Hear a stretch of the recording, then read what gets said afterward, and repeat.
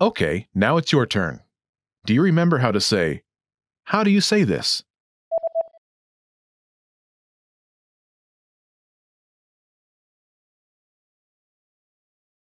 Jak to powiedzieć?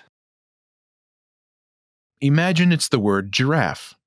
Do you remember how to say giraffe? Żyrafa. Żyrafa. Say, it's giraffe.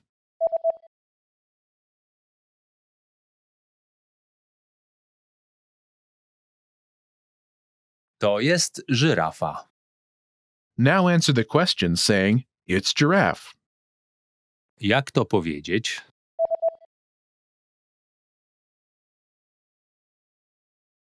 To jest żyrafa.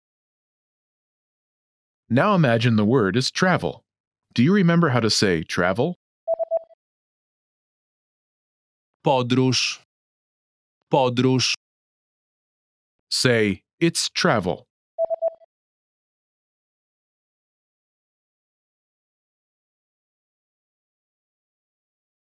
To jest podróż.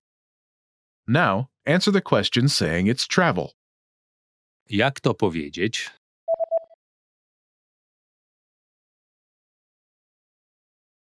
To jest podróż.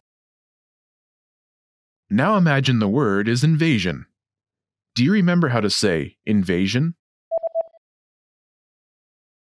Inwazja. Inwazja.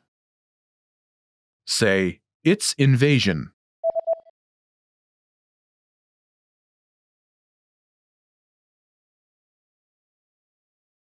To jest inwazja. Now answer the question saying it's invasion. Jak to powiedzieć?